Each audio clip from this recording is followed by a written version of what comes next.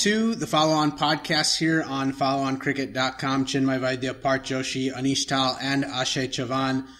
Full house here for a full slate of cricket discussion. We'll start in the Big Bash. The playoffs are about to get underway. The Sydney Sixers, the defending champions, are back in the mix. It's the Brisbane Heat, the Adelaide Strikers, the Sydney Sixers, the Sydney Thunder, and the Perth Scorchers are all in the postseason. Guys, I won't ask for too much analysis. Just make your pick. Do the Sixers repeat, or do you think someone else will lift the trophy this year? Yep, I'm going to say the Sixers repeat. Best team in the regular season, and I think they go on to win it again. I'm going to go with Perth. I just love their lineup top to bottom. They've got match winners 1 through 11, Jason Roy, Liam Livingstone, Colin Munro, and then Turner and Mitch Marsh at the bottom of the order.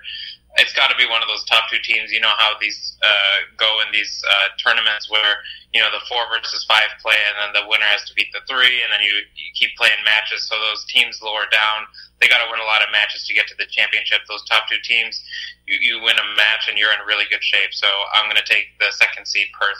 I'll take the Sydney Sixers. I think their lineup is pretty packed top to bottom. Their batting especially is powerful. So I'm going to take them to repeat. I'm going to go with Aneesh here. I'm going to go with Perth. And I do think that 1-2, the Big Bash has changed their format now. From starting last season, they had done this qualifier 1. Previously, it was just straight semifinals. But now the advantage has shifted to reward the teams who are performing well in the regular season. So I think Perth will get the job done. So we're split halfway on this, Sydney and Perth. And it looks likely that those two will at least be in the final. We'll see who comes out on top there. Another topic of discussion that I wanted to get to that we've talked about previously on this podcast was when Pakistan was going to get a home tour, when a country was going to tour Pakistan for an extended period of time. And South Africa has stepped up in this pandemic era of cricket. South Africa has gone to Pakistan. I believe the tests got underway, and there's also some limited overs games that they'll be playing as well. Guys, how good is it to see cricket return to Pakistan now? And I know there were security concerns, but I think Quinton de Kock talked about how those arrangements have been made and look pretty good. So it seems like things are under control and starting to get back to where you'll have cricket routinely in Pakistan instead of in other locations like UAE. I think it's definitely incredible to see cricket back there. Sad that it's a time during COVID because you want those fans in the seats. But regardless, Pakistan will love to be on their home soil. Maybe not love to play on their home soil as they lost 14 wickets on the first day, but we can talk about that later. Yeah, it's really, really, really, really great to see that. I mean, just playing during the pandemic as it is, there's a lot of restrictions on the players and the teams and the isolation, and so being able to be in your home country after so long, playing on your home soil, this is what you've grown up with. These are the fans that you've grown up to play for. It's wonderful to see. Also, like Aashay said, not the best performance on the first day, but, a test match is 5 days and they've got plenty of time to come back. Yeah, it's just been a very long time since we've played cricket in Pakistan, so it's just good to have that back. I think it's good for the overall game, good for the international sport to just have cricket back in Pakistan. Yeah, 100% agree. And I think England is also going to do some sort of tour in Pakistan to kind of repay them for coming to the England bubble when ECB was really hurting financially in the early stages of the pandemic. Switching now to domestic cricket, domestic franchise cricket. In the Indian Premier League, some trades are being made ahead of the auction, which is slated to be in early February, I believe. The Rajasthan Royals have made a series of moves. They have sent Robin Uthappa to Chennai Super Kings in what is being reported as an all-cash deal, so I don't think any players are coming back. They've also released Steve Smith, so they're not retaining him ahead of the auction, and they've appointed Kumar Sangakkara as one of their sort of sporting directors or managers, if you will. Guys, what do you think of this move for both the Royals and Chennai Super Kings? You really wonder what's going through the head of the people at Chennai Super Kings. After this last season, you would think they would want a complete overhaul of their roster, and lo and behold, they keep fishing for a player very similar to what they've had on their roster for so long. So really puzzling. I do like the move from Royals. Steve Smith was probably the foreigner adding the least to their lineup. They have a really great list of foreigners. I know when we were talking about, it was maybe our midseason podcast, how, with Archer, with Butler, they've got some really strong foreigners, and so to open up a foreigner slot to get a more influential player will be a huge help for them. And, we love to see it as well, promoting Sanju Samson to be the captain. That's how Indian players are going to be groomed and led, and he's going to be in the next generation of India, limited over cricket. So love to see that move from that perspective too. Yeah, I definitely agree with that analysis, Aneesh. First of all, CSK, no clue what's going on there. They just seem to be getting older and older. It's just incredible to see it. And then on the other side, yeah, I agree. I mean, it's a good move to drop Steve Smith. He was the 26th leading run scorer in the last IPL. The thing with Steve Smith is you really can't bat him anywhere under 3. You can't put him at 4 in T20 because, sometimes the top 3 will play a lot and you can't send Steve Smith in to hit. So he really has to bat 1, 2, or 3. And that really, that eats up one spot where there's a lot of young talent on this Royals team now. And, overall, from a cap space standpoint, from Aneesh saying, grooming a new leader, I think it's a great move for them. Really, I agree with everything you all just said. I think Steve Smith, he wasn't really, what have you done for me lately was the motto, and the Royals, they think clearly they can succeed without him. They can fill in some other international player to fill one of their 4 slots. One of them could honestly be Glenn Maxwell, a teammate of Steve Smith, because he's more versatile in their lineup in terms of hitting lower down the order. In terms of his form, it's a different story. But I think it's a good move for them to get rid of Steve Smith. Obviously, I don't think he'll go unsigned. Still a big name talent, just a name brand. I'm sure there's teams that would need a number 2 or 3 in their lineup. I think the one thing with Steve Smith is that he's shown that he can evolve, and he's shown that he has been a decent enough T20 player. I think the issue here for Royals was with the price tag associated with Steve Smith was not delivering the type of return that you would for a player of that price tag. So I understand the move. For CSK, though, man, I don't know what is going on. I mean, you're pulling a trade which seems to be a cash move. You couldn't pick any other player but Robin Uthappa? I mean, the Royals would have given you money to get rid of him. It's just unreal to think that CSK paid money for Robin Uthappa. And this is nothing against Robin Uthappa as a person. I mean, I'm sure he's a nice guy. He's been servant of Indian cricket for a long time, and I'm sure he's a great mentor for younger players. I'm sure the Royals players love to learn from him and gain that experience from him. But as a T20 batsman, he's lost his value, and he's lost it for a few seasons now. So, yeah, really no clue as to what CSK is doing. But then again, they looked lost all throughout the UAE bubble, and I don't know if it's going to get any better in this upcoming edition of IPL for Chennai Super Kings. We'll take a quick break. When we come back, we'll discuss India's massive Test Series win against Australia and how the World Test Championship shapes up with that result. You're listening to the Follow On podcast here on followoncricket.com.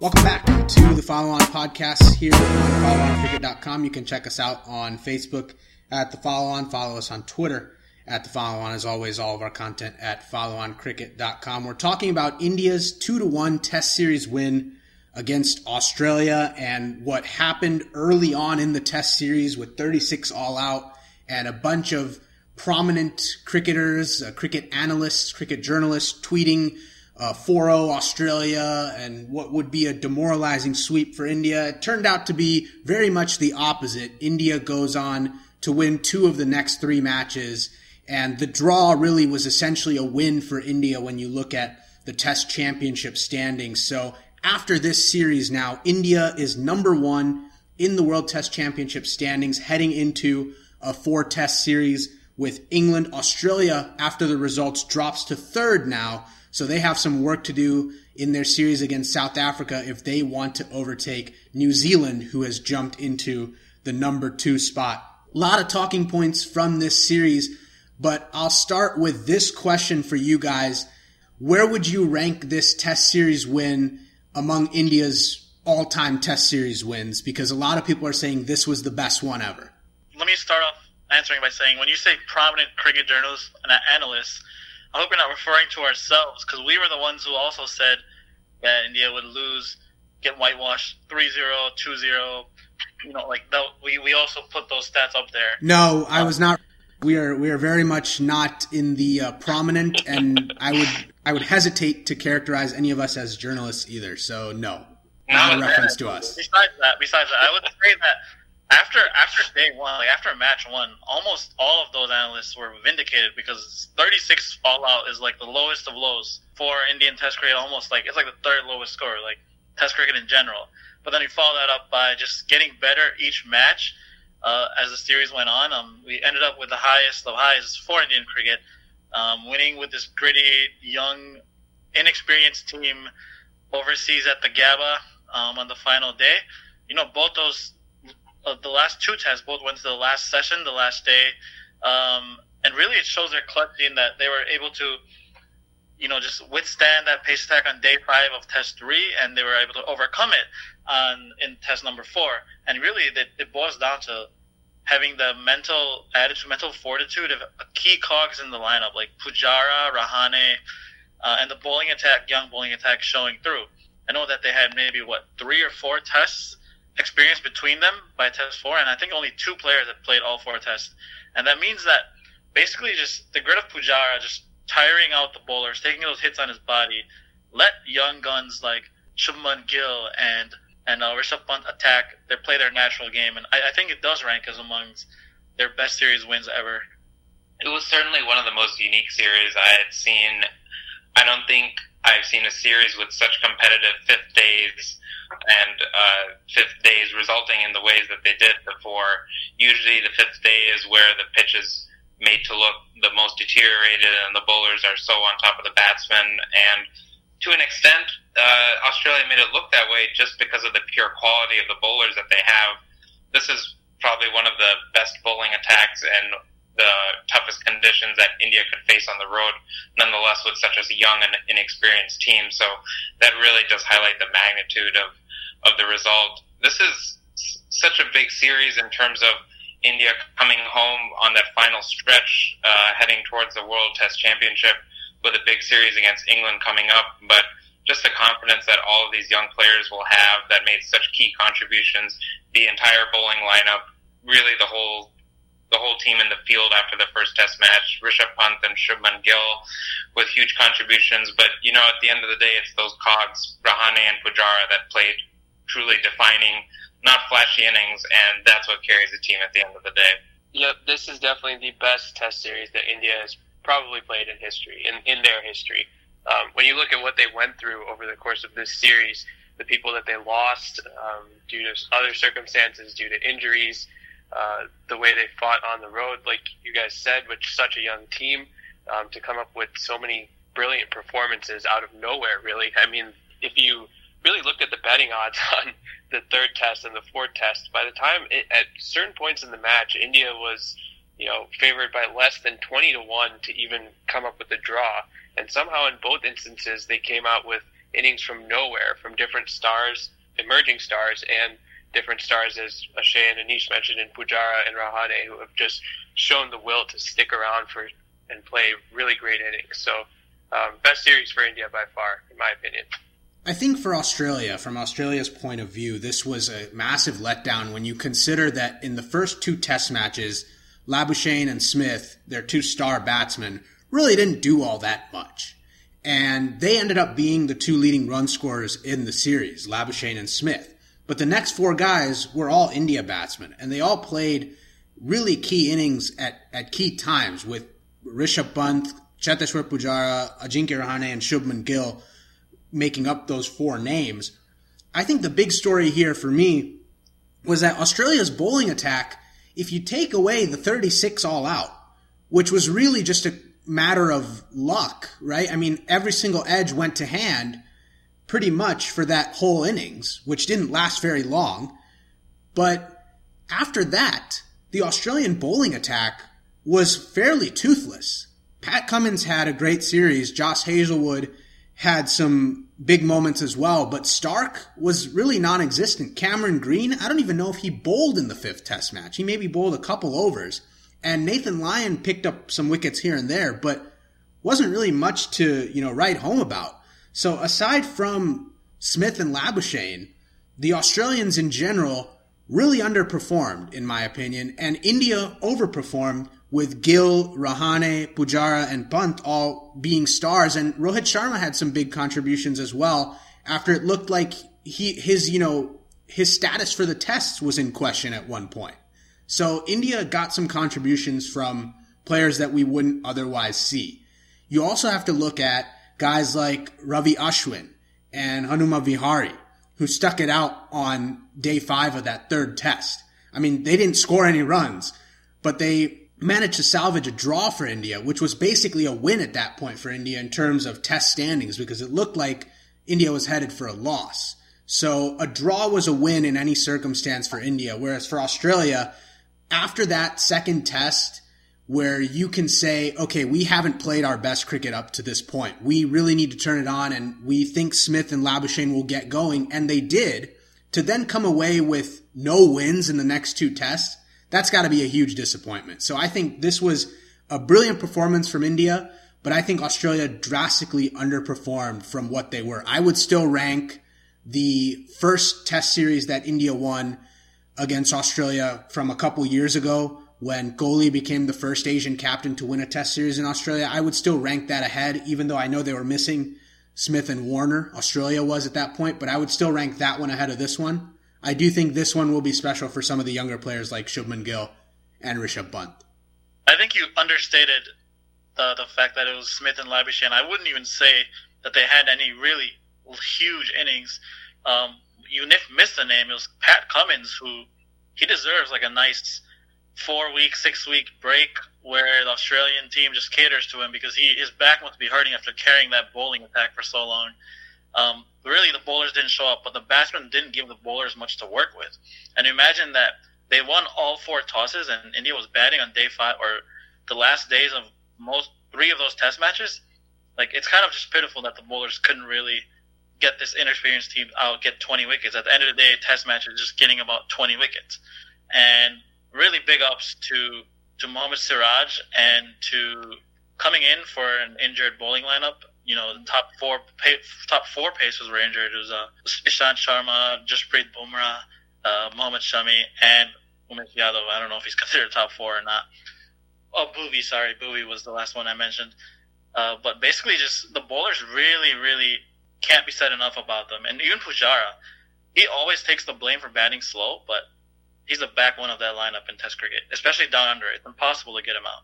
Yeah, it was nice to hear Ricky Ponting after, the first or the second test, say that Pujara was just slowing everything down and causing India all these problems, and look at what ended up happening. That's exactly what caused Australia all the problems in the series. Would have been a beautiful sight to be in that dressing room. If you remember Justin Langer's meltdown in 18, can't imagine the meltdown here in that dressing room. Yeah. I will say, though, I do want to argue against your point that the Australia batsmen didn't give their bowlers much help. I think in the second test, I'd certainly agree with you. They put up 195 and 200, but in the third test, their batting lineup, they gave them 338 and 312 for 6 declared, and then in the fourth test, 369 and 294. Maybe you expect a little bit higher, but against a team like India, on your home soil, that should be enough to win those matches. No, I definitely think Australia, after the first 2 tests, the batting lineup came back around, and it was because Labuschagne and Smith started performing again. So in the first 2 tests, absolutely, I think Australia's batting was shit. But in the back 2 tests, Australia's batting lineup showed up, and it was their bowlers who couldn't get it done.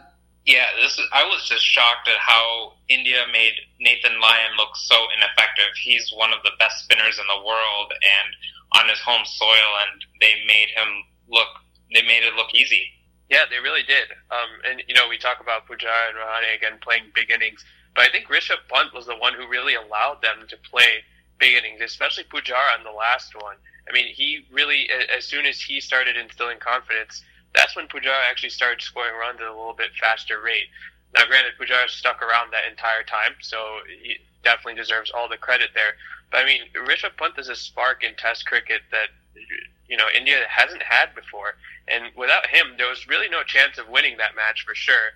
And even that third test match, even though they drew it, they were in that game. There was some chance, very small chance of them winning it until he got out. And then Ashwin was able to come in and, stand his ground and finish out the day. But he provides this spark that, hey, India has a shot at winning these matches. And I think that's really understated.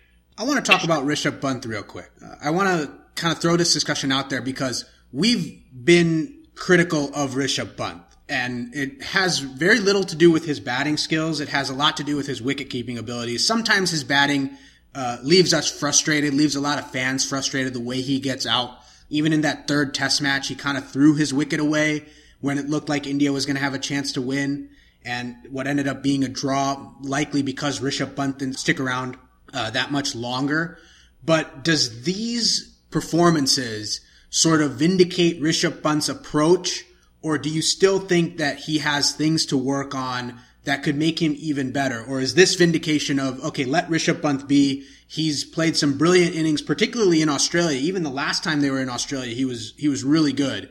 So is this sort of vindication of Rishabh Pant, or are you not willing to go down that road just yet? He has, I would say not just yet, because the way he plays, the way he bats, there's inevitably going to be times when he throws his wicket away at frustrating times in the match when you think it's winnable, when you're just going to be grasping defeat from the jaws of victory, as they say, because of his brass shots. So while he should enjoy the time that he has, while he should enjoy the highs that he has, I think he just also has to play more level-headed in certain situations. One situation is going to be similar to how Joss Butler was introduced to the Test team in England, where, you have this very talented potential game changer hitter in the lower end of the lineup, and his game isn't your traditional Test game, which, as you can see in these past two tests, worked out for us pretty well.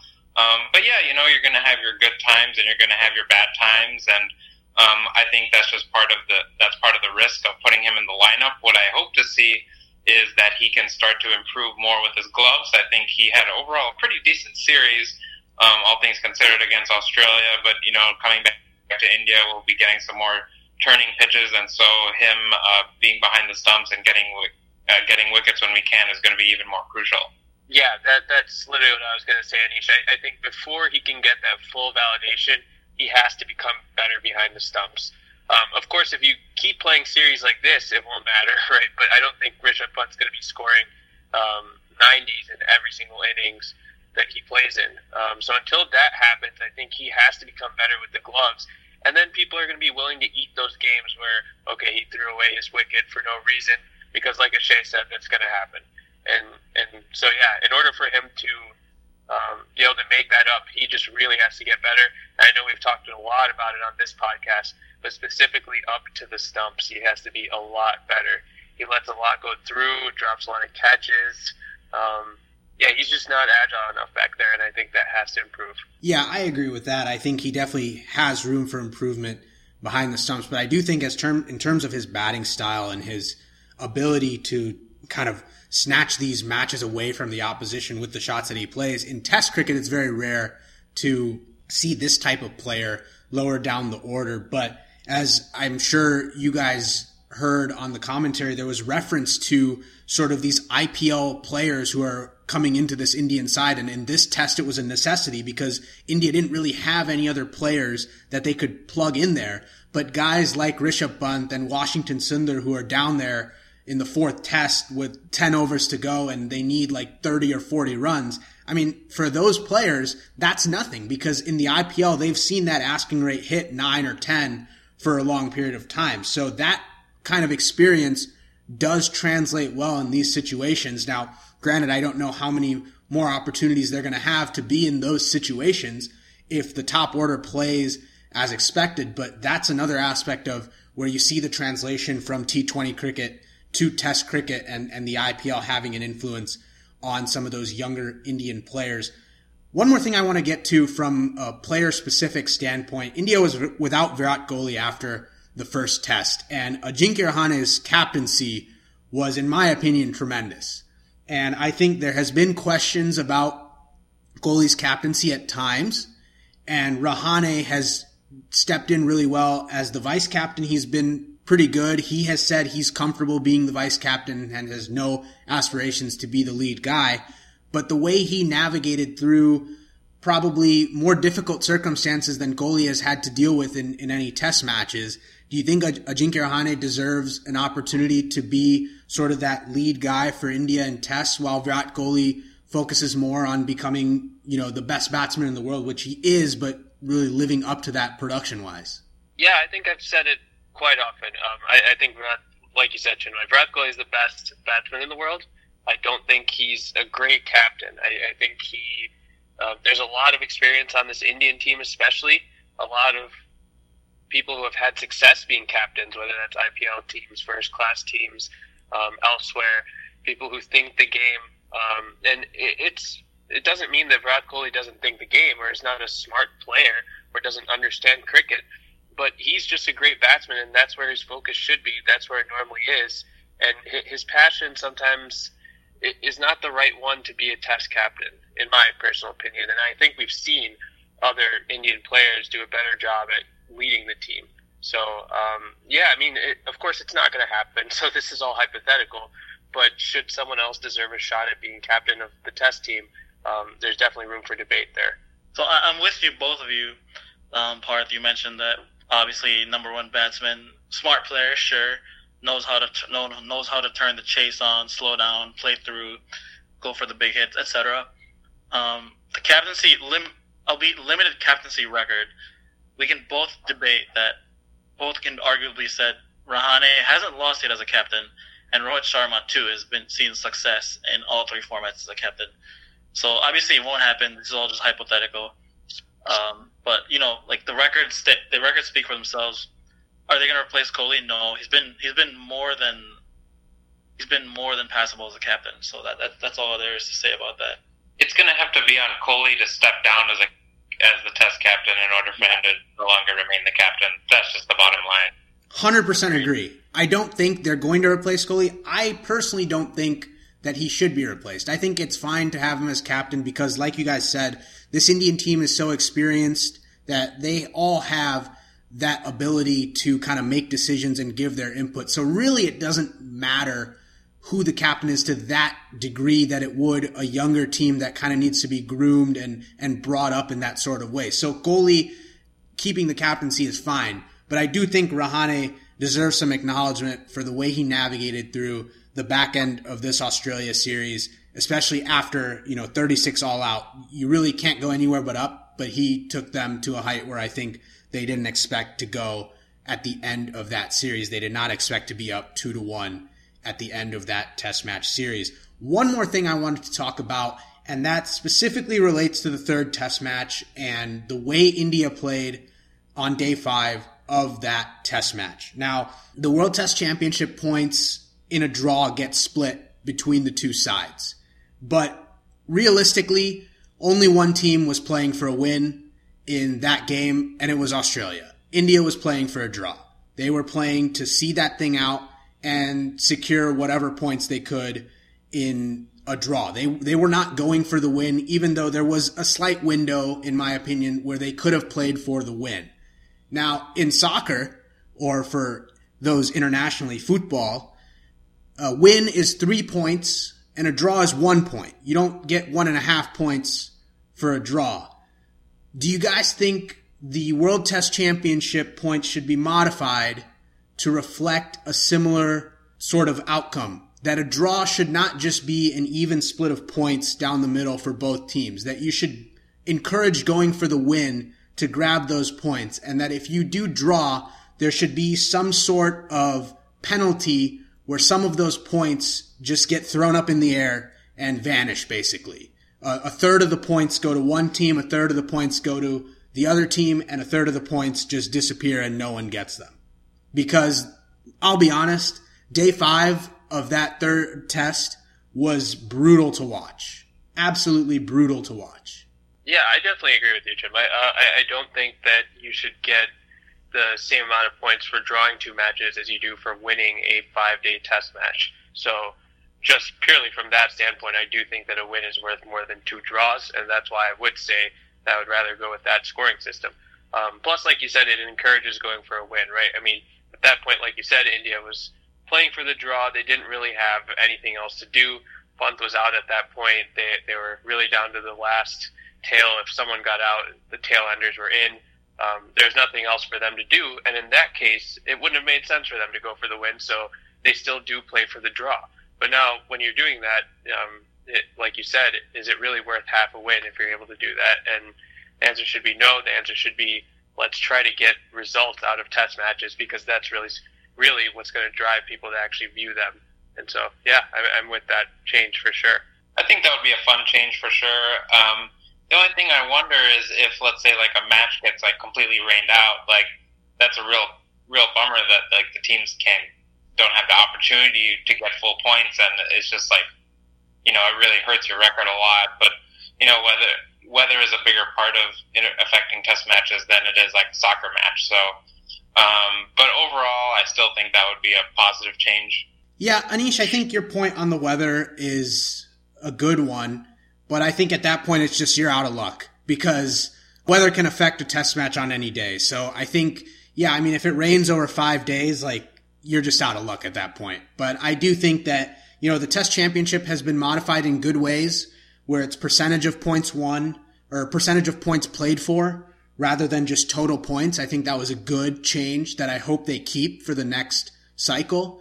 But I would like to see some sort of tweak to where draws are not given that much importance, where I think that there should be some sort of penalty for a draw for both teams, that you didn't go for the win or you didn't get that extra push to get those extra points.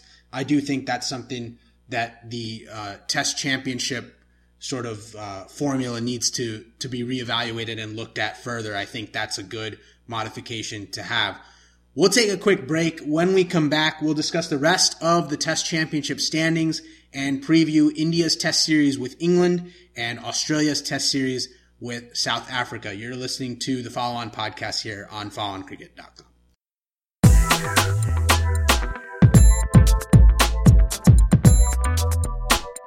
Back here on the Follow On podcast, discussing all things World Test Championship. India at the top of the standings, New Zealand in second after sweeping their home summer series against the West Indies, and Pakistan. It looked like they would lose out on some points in that first test match against Pakistan, but Mitchell Santner with some phenomenal bowling at the end of day 5 to capture that victory. Kyle Jamieson was phenomenal throughout the summer as well. His stock continues to rise. Australia in third now after dropping points against India. They will head to South Africa for 3 test matches. I believe they need to win at least 2 and draw the third test match to have a chance to go to the World Test Championship final. In England, after sweeping Sri Lanka 2-0, they have an opportunity to make the World Test Championship final as well. I believe they need at least a 3-0 result against India in this upcoming series. So difficult path for England, but possible. And when there is an opportunity, you potentially see that come to fruition. So the big test series now, England and India and Australia and South Africa. And before we dive too much into these series and talk about predictions and make our predictions, how great is this for Test cricket and those who want to see Test cricket bounce back and become popular again, to have a World Test Championship not be a clear runaway with India and Australia going to the final, which it looked like it was going to be very early on. But now there's 4 teams with legitimate chances to make the final. I mean, you could see so many different matchups here unfold where all these test matches matter. You can't ask for anything more if you're a fan of Test cricket, and the ICC really lucked out on this one, in my opinion, because this was not their intention, but they somehow got it right. Really exciting. This was the whole point of the World Test Championship, was to bring more attention to the game, and what better way to do that than this? I mean, 4 India-England test matches in India, super exciting. It's definitely going to be a big challenge for England to get the scoreline that they need to make it to the final. But super exciting. I think we chatted about this in the past, and we all were unsurprised by the 4 teams that have a shot, and I think we'll also be unsurprised by the finalists. I mean, New Zealand, they've just been clinical at home, and for this round of the World Test Championship, they've been faced a lot of home games, and so yeah, I mean, it's a tough call to say England can win 3-0 or better in India. Yeah, this is great though, right? I mean, Australia now, they'll be playing South Africa next. They definitely have a shot. Still, New Zealand, of course, like Aashay said, who I think are one of the favorites for sure. Definitely the top two. It's going to be exciting. It can go a lot of different ways here, and like we've seen, India just coming up with a series out of the hat, out of nowhere, against Australia to keep themselves in it, and now they're the favorites. So anything can happen in these coming series, and it's going to be exciting. What is more sad is that Sri Lanka had a winning position, and they couldn't capitalize on it, giving England that little window of opportunity that they needed to get them back in this WTC. So I was really, as a non-neutral fan watching that series, I was hoping that Sri Lanka could at least win one of those matches the other day. Yeah, I'm glad you referenced that, Aashay, because that's what I was about to get to.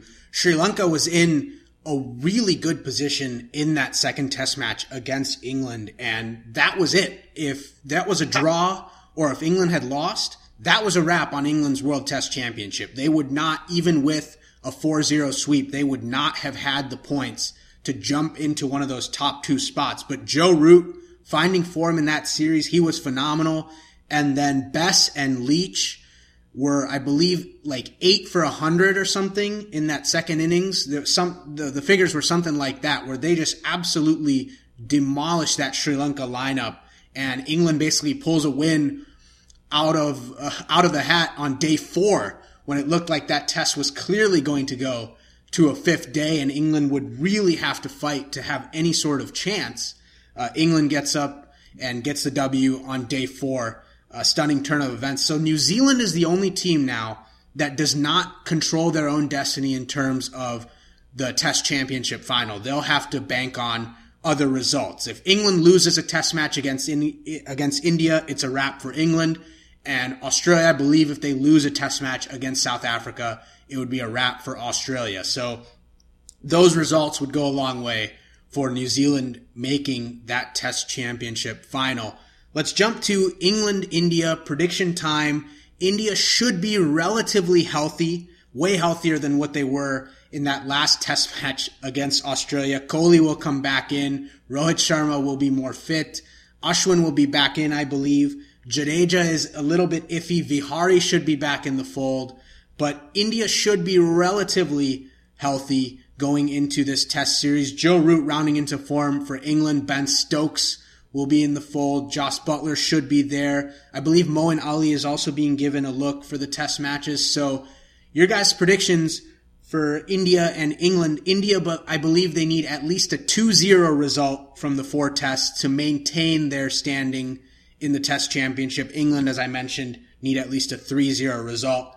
Who do you guys think gets this done for a spot in the World Test Championship final? You can never write out England.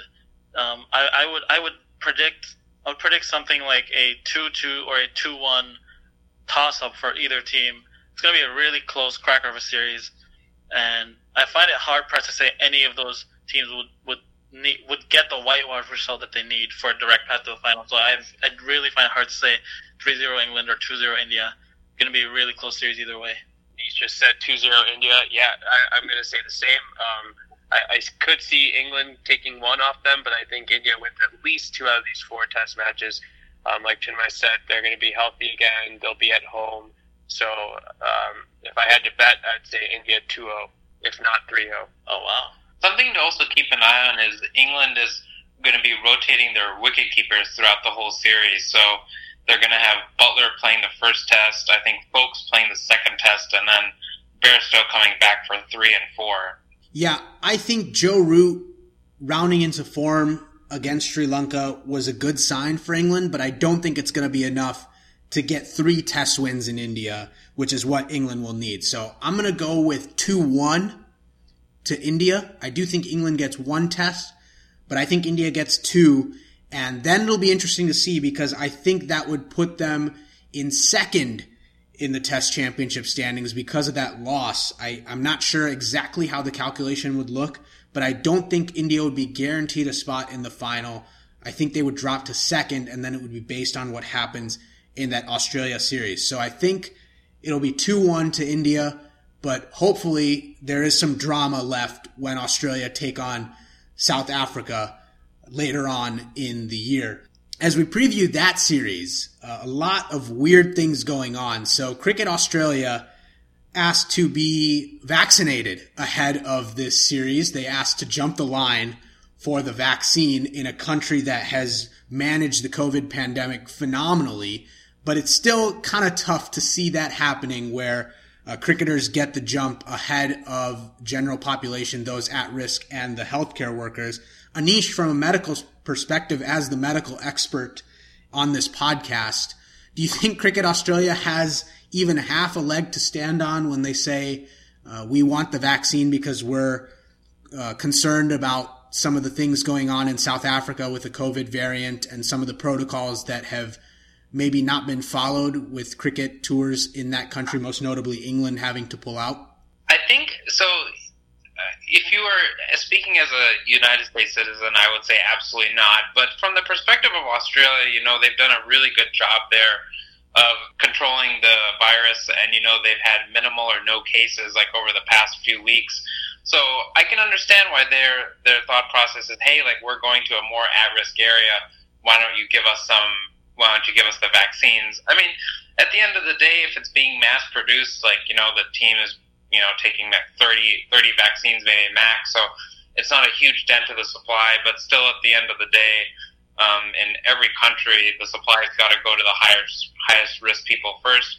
I mean, if Cricket Australia is going to pay big money out of their pockets to the pharmaceutical companies to have them slide a few vaccines their way, then that's what they decide to do. But if I were a citizen in Australia, I still would be pretty unhappy to hear that. I think the optics matter more than the grand scheme of vaccine distribution when it comes to sort of prominent figures in the public getting vaccinated before some of the at-risk population. So I think the optics maybe weigh far more than the grand scheme of things when you're talking about maybe 30 vaccines in the millions that would be handed out over the coming months for Australia and around the world. So I think that's definitely a good point to be made. I do think that they're not going to be able to get that, and I do think they're going to have to either call off the tour, which they won't do because they need the test points, or they're just going to have to go on and follow the protocols, which I think is ultimately what's going to happen.